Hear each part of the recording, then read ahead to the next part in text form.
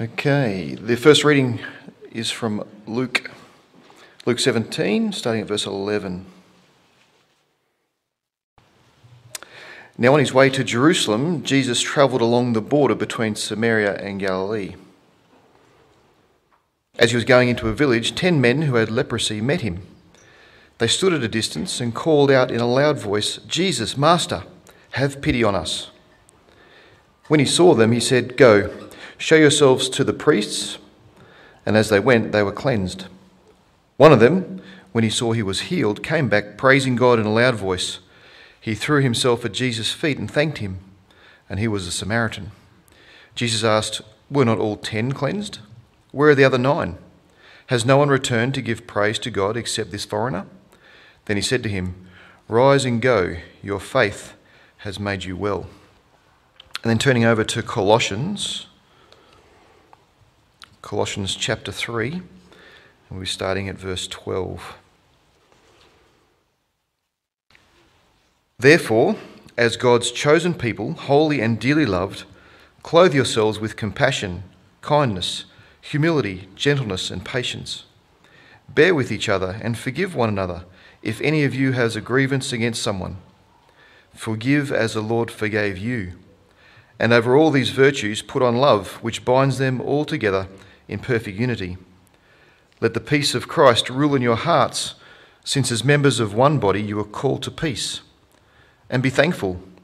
Let the message of Christ dwell among you richly, as you teach and admonish one another with all wisdom through psalms, hymns, and songs from the Spirit, singing to God with gratitude in your hearts.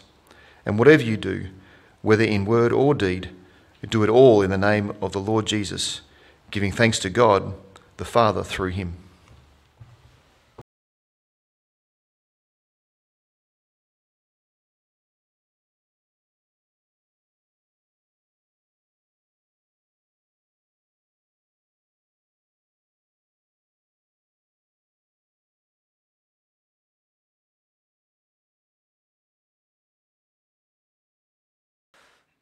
Well, the last time we visited you here at Riverbank, I think it was 2017, maybe 2016 we came as well. But it's nice to be back, and I'm really glad and thankful for the opportunity to be with you today and share from the Bible. But just before we do, this is what I mentioned before but didn't show. We have a new family photo for your fridge or your Bible or wherever you want to put it. Now, last week, 2 weeks ago, we gave away more of them than we expected at another fellowship. So we don't have enough for everyone here. If you'd like one this weekend, come and get some for me. I've got about 30, but otherwise we'll get some more printed, and you'll find one in your pigeonhole at some point in the not too distant future. This morning together we're going to look at Colossians, just the second part of what Chris read for us from verse 15 to 17. But let me start this way. Because of security requirements and security requirements for our lives in Asia, I never download my emails onto my devices, my phone, my computer. I always use webmail. And anyway, when I sign out of my webmail, I am taken to a news feed, and usually, because there is someone who's paid a lot of money to grab my attention at that very point in time, I find something interesting to read. One of these times, there was this particular article that got my attention. Saying this one word will boost your mood by 25%. Now, what word do you think that might be? What word do you think it might be that might boost your mood by 25%? Well, that is what they said. So this article cited researchers from 3 different universities in the US, and it quoted them saying this: "People who say thank you and express gratitude get a pervasive and long-lasting mood boost. As an added bonus, they say that people who say thanks were shown to begin exercising an additional hour and a half per week and experience fewer symptoms of physical illness. That's kind of nice, isn't it? Robert Emmons, one of these researchers who was quoted in the article, has written a book, and the book's title is this: Thanks, How the New Science of Gratitude Can Make You Happier. It's a nice thought, but just getting back to this article that I stumbled upon, it was actually the subtitle of the article that was the most poignant, as I looked at it. So saying this one word can boost your mood by 25%, and then the subtitle, there's a catch. You have to mean it. Now, I think these researchers, through their scientific methodology, came across something that God has hardwired into this creation that the Bible has spoken about for centuries. It's not hard to find a focus on thankfulness when we open our Bibles. We read one story from the account of Jesus, these 10 lepers, and the one who comes back says thank you. We find thankfulness right through the scriptures. And today we're going to look at these 3 verses in Colossians 3. 3 verses where 3 times we bump into the idea of thankfulness, gratitude, being thankful. But let's zoom out a sec just to, before we get to these 3 verses, and look at the chapter. So, in verses 1 to 4, Colossians 3, 1 to 4, Paul is telling the Colossian Christians, and so he's telling us, who are you? Who are we? What is our identity? And he goes on and he says, you are people who have died with Christ. You are people who have been raised with Jesus already. You are people whose lives are hidden with Christ in God. This is who you are. Your identity is with Jesus. And then from verse 5 to verse 17, Paul goes on and shows us what this life looks like. What does a life lived as one who has their identity bound up so closely with Jesus, what does that look like? And he uses this imagery of taking off clothes and putting them back on again. Now, this is a daily thing. We do it all the time. You're all looking great this morning, but I presume you didn't sleep in the clothes that you're wearing right now, right? And so you took some clothes off and you put some clothes back on, and this is the imagery that Paul uses. So he says, and in verse 5 to 11, he has this list of things we need to take off, these vices. And so he talks about anger, and he talks about sexual immorality, he talks about greed, he talks about all sorts of things which they're like clothes we need to take off. We take off these things when we are bound to Jesus in the way that we are. We take off these vices. And then from verse 12 to verse 16, 17, we're told what we are to put back on. Love, forgiveness, compassion, kindness. These are the clothes that we put back on when our identity is bound up in Jesus. And then he wraps up what he's saying in verse 17. Whatever you do, so whichever of the vices that you are taking off, whichever of the virtues that you are putting on, whatever you do, whether in word, whether it's coming out of your mouth, or in deed, the things that you do, your actions, do it all in the name of the Lord Jesus, for the fame of his name, so that he will be honored. Giving thanks to God the Father through him. Now, by saying that, giving thanks to God the Father through him, Paul is putting thankfulness not simply as another one of these items of clothing that we need to put on, but he's putting it up there as the thing that needs to mark everything. So if you can do this, if your imagination lets you kind of picture it in this way, imagine that thankfulness has a color. Okay, and that color is red. And so in your life as a Jesus follower, you realize that you're not loving like you should be. And so you put on love. You are working hard at cultivating a spirit of love. But you know what color that love is? It's red. It's colored, it's got splotches of red all over it because it needs to be giving thanks to God the Father through Him. It takes that. Or if you realize that you have a temper that needs to come under the submission of Jesus, you have an issue with anger, all right, and you're wanting to take that off. And in all the work that you do to take off that vice, that item of clothing, that too is splotched with red. Because red is the color of thankfulness, and thankfulness is the color of everything that we do. And whatever you do, giving thanks to God the Father through Him. And that raises the importance of thankfulness to, I think, at least for me, a new level.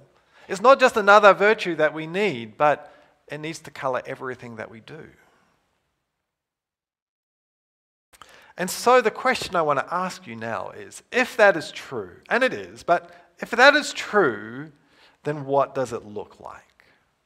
What does it look like to live with this sort of thankfulness? And I was asking this question for myself because the last 5 years have been the hardest 5 years of my life. There have been hard things that I've had to do that I didn't expect. And as I've processed that, and as we were processing this over the last few years, one thing that was clear to me was that I was looking at what I didn't have and not what I did have, and thankfulness was missing. And so then the question came, well, what is thankfulness? What does it look like? Is it just saying thank you? I think that's a key question for us as Westerners. Is it just saying thank you? And living in another culture has been incredibly illuminating for me as I've pondered this question. I grew up in New Zealand, Western culture. I grew up, and from being knee-high to a grasshopper, my parents inculcated and cultivated in me the requirement to say thank you. Someone gives something to you, and you say thank you. They offer you something, and you go to take it, but they don't let go until you've said thank you. This becomes this automatic reflex that you get of saying thank you. And so I have this habit, and it's a great habit of saying thank you. Ruben asked how long we've been married, 21 years, and most of that time my wife has done the cooking. And I will always say thank you. I didn't have to think about what I was going to eat, and I got to eat this amazing food. I appreciate it so much, and I'll say thank you to Lydia. And if you are an English-speaking Westerner, if you're an English-speaking Aussie, I expect that this will be the same for you too. That saying thank you is this reflex that you've grown up with. But if you're not an English-speaking foreigner, then I expect that it won't be. So I have this good friend in Asia. He's currently the principal of a Bible college. His father was involved in ministry to the Fortress people. He's actually from the Fortress people themselves. And his father would often travel to Europe for developing partnership and meeting with Christians and engaging them in the work that was happening in Asia. And because his father spent a lot of time in Europe, his father picked up some European, Western ways of doing things. And anyway, my friend said when we were kids, Dad told us that we had to say thank you to Mum for dinner. And he said, it felt foreign. It felt strange. In our part of Asia, that culture is a culture where your station in life is a much more important part and much more fixed than what life is for us here. And doing your duty is a much more important part of who you are and how you live.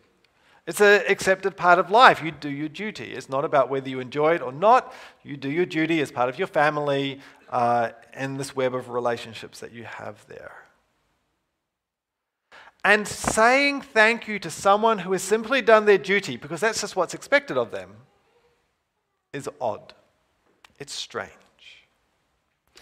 In our part of Asia, you say thank you to someone who is higher than you in society's pecking order.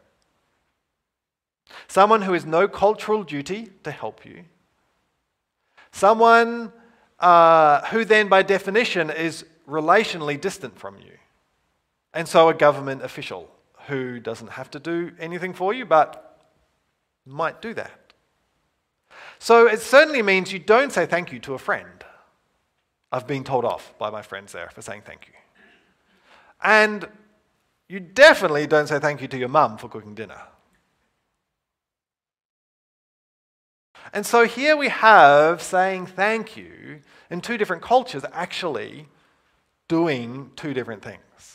One of them is actually drawing you relationally closer, and the other is drawing you relationally apart. Now, this cultural discovery was fascinating for us and also incredibly difficult to adapt to. I don't know how many times I've said thank you and been told off for saying thank you. It's a hard habit to break, and it feels wrong not to say thank you because I'm so deeply Western in how I think about this side of life. But it begs the question, doesn't it? Is saying thank you actually important? And maybe every bone in your body says yes to that question. But I just want you to pause for a second. Paul told us, and we've discovered this already, that thankfulness is this key part of who we are as followers of Jesus. But my next question to you is this. Is it possible to be thankful without saying thank you? Is it possible to express thankfulness without saying those words? Well, I asked my friend, who's the Bible college principal. He's now married with 2 children, and his wife does most of the cooking in their family. And so I said, well, what do you do? Like, do you say thank you to your wife? And he said, no. He doesn't say thank you to his wife for preparing dinner. And so then I asked the follow-up question of, well, what do you do to show appreciation? Like, I presume you appreciate that she prepares your food. And he said, yes. I said, what do you do? And he says, I tell her, I say, it was very good. Now, what is that? That is thankfulness without saying thank you. That is thankfulness without saying thank you. Now, hold that thought and then come over here with me. Have you ever received a gift that you didn't really want, but you received it anyway and said thank you? I can see you smiling. You knew where I was going. Right? We've done this all the time. It's a common habit. Why? Is that inappropriate? It's actually not inappropriate. But what is that? Right? That is saying thank you without thankfulness. So what we've just done is we've broken that link. Thankfulness and thank you are not automatically the same. And that's really, really important. Saying thank you can be the perfect way of expressing thankfulness. But it can also simply function as a word of cultural politeness. A word that greases the relational cogs that make Western culture, Australian culture, work, so we don't kind of bristle up against each other in the same way. And that's good. I'm not saying it's a bad thing, it's just a cultural thing. It's just how we do it as Westerners. It serves some really valuable places. We acknowledge someone's existence. We say thank you. There's all sorts of good things that happen when we say thank you. But there's a danger. And here's the danger. We can think that just because we've said thank you, and just because we've said thank you to God in prayer, for example, that automatically means that we've been thankful. And that we've automatically done what Paul is telling us here. When actually we've just been polite. Now, I'm all for being polite, that's fine, that helps Western culture flow. But with thankfulness so high on the pedestal, as Paul puts it in Colossians 3 verse 17, I think you'll agree with me that it's important that we don't mistake thankfulness for something else. That we don't mistake thankfulness for cultural politeness. Because thankfulness flows out of who we are in Jesus. That's what Paul's saying. And politeness flows out from who we are as Westerners. And they're two different things. So what is thankfulness? What is it that Paul is calling us to? What is it that is supposed to color absolutely everything that we do in our lives? Well, I've got 3 thoughts I want to share with you that kind of move on and develop from each other. And the first is this. Thankfulness is an inward and Godward thing. It's a disposition of our heart. In verse 16, Paul then finishes that verse, singing to God with gratitude in your hearts. It's an inward thing. One time, this is now going back 4 years, I think, I was driving through our city in Asia and I got pulled over by a policeman. I got pulled over because I'd done the wrong thing. No questions asked. Anyway, I'd done the wrong thing. He came and chatted to me, and then he left me in the car sweating in my seat. It was a terrible moment. He had talked about things like impounding the car and this, that, and the other thing, and it wasn't that bad, but it just... he eventually comes back to the window, and he says to me, "You're our guest. Off you go. Don't do it again." Now, in that moment, I felt incredible relief. Right? Relief is this thing where there's all this pressure, you're not sure what the outcome is going to be, and all of a sudden the pressure is gone. There's relief. Thankfulness is relief turned Godward. Thankfulness is relief turned Godward. Relief by itself is simply a me-centered thing. Phew, I'm off the hook. I'm not going to have to bear this particular consequence or go through this particular difficulty. But thankfulness is when that relief turns Godward. So the first thing about thankfulness is that it's an inward and Godward thing, which then it makes sense that actually a word will not actually cover you there. So that's the first thing. The second thing is, as I think about thankfulness, I picture a pot on the stove that is bubbling over. And I get that imagery from Colossians 2, verse 6 and 7. If you have your Bibles open, flick there, just the page before probably. So Paul is saying, "So just as you received Jesus Christ as Lord, continue to live your lives in him, rooted and built up in him, strengthened in the faith as you were taught, and overflowing with thankfulness." Now, I'm not sure if you've ever seen milk boiling over. Making chai is almost a daily experience in Asia, and the amount of milk that I put in when I'm cooking chai means that this experience of boiling milk is a very familiar one for me. And what happens, if you don't know, is when you put milk on the boil, and it takes a while, and it slowly warms up, and you start getting these bubbles.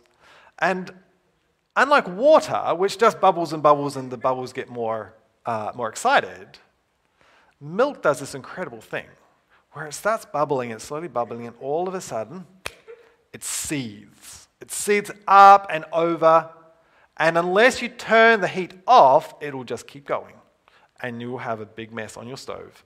And I've done that far too many times with chai. When it comes to milk boiling over, you want to turn the heat down. All right, because you don't want the mess to clean up.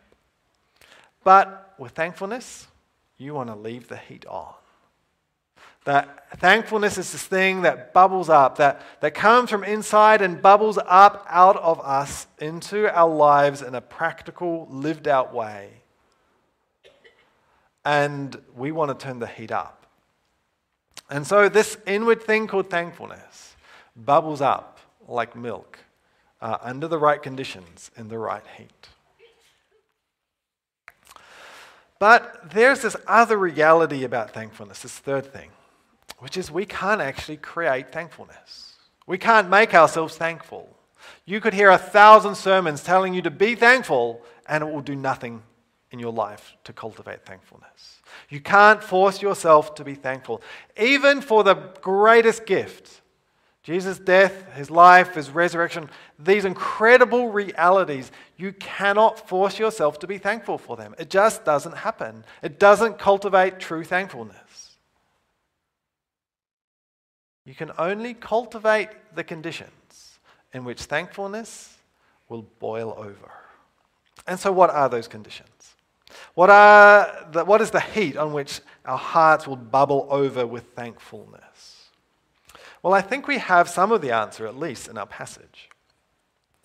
The first thing you'll notice if you look at 15, 16, and 17, Colossians 3, is this is a together thing. Verse 15, Paul says, as members of one body. This is something we must do together. This is not just a you and God thing. This is something that as Riverbank Christian Church, this is something that you need to do. This is a together reality, something that we need each other for and we can't do without one another. This is a together thing. And then we have these really two interesting commands. They're interesting grammatically. Let the peace of Christ rule in your hearts. Let the message of Christ, the word of Christ, dwell among you. Grammatically, they're curious because they're commands, but they're passive. It's like, do something, but don't do it. It's kind of strange. It's like if one of my daughters is trying to do her shoelace. Now, this was a reality earlier. She's learned how to do her shoelaces now, and it just was frustrating for her. She couldn't do it. It was starting to wind her up. And what do I say to her? Let me tie your shoelace. Now, what is that? What does she need to do to obey that command? Nothing. She needs to stop. She needs to stop trying herself and let me do that for her. Let the peace of Christ rule you. Let the word of God dwell in you. They're the same sort of command. How do we obey this command? We stop and let God do something.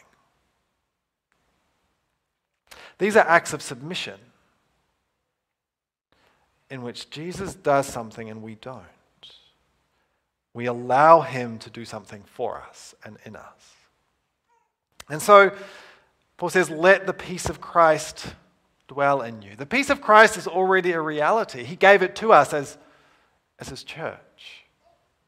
And so this is saying to you, let this rule you.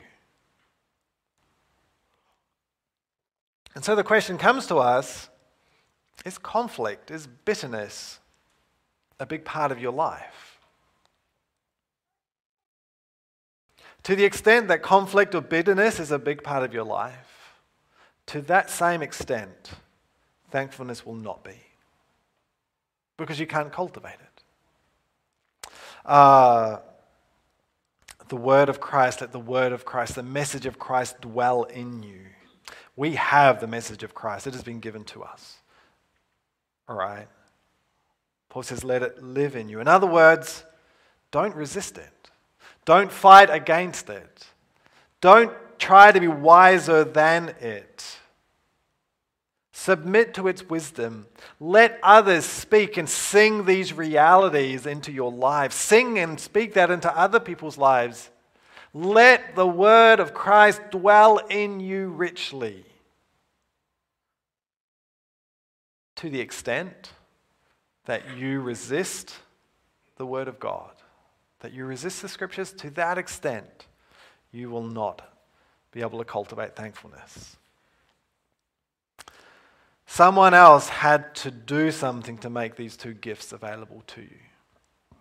And that was Jesus.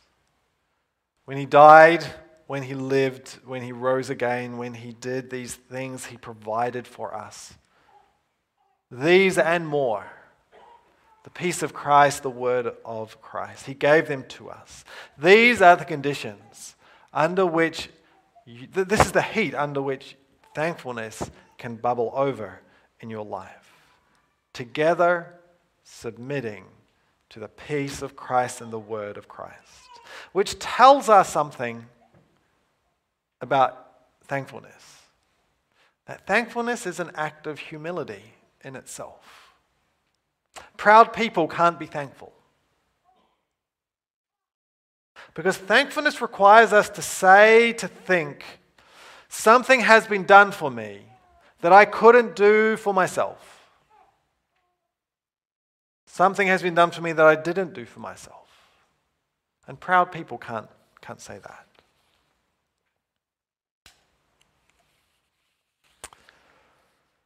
Thankfulness changes everything. But how do we make it a reality in our lives? How can it be that inward Godward thing that bubbles up? We can't force it. We can let it happen. So, as we finish up, I want you simply to take one or two things away and really think about them and actually don't just think about them, but talk about them with someone. Is there someone in your life who can say to you about a particular situation, if the peace of Christ was ruling you right now, what would that look like? If the word of Christ was dwelling in you, what difference would that make in this moment? Are there people in your lives who can say, was that influenced by pride? Was that something that was that pride that's eating you up there? Is that why you responded in that way? We need people like this in our lives. And whether that's in your families, between husband and wife, whether that's in your small groups, your community groups, your Bible study groups, whatever you call them here, are these places that you are vulnerable with each other and you will share, because together you need to do this work. As a church, as believers together. You won't cultivate thankfulness on your own, I don't think. Not like Paul requires it of us. And you can't force it. You can't force it, but you can cultivate the conditions in which it can grow. Let's pray.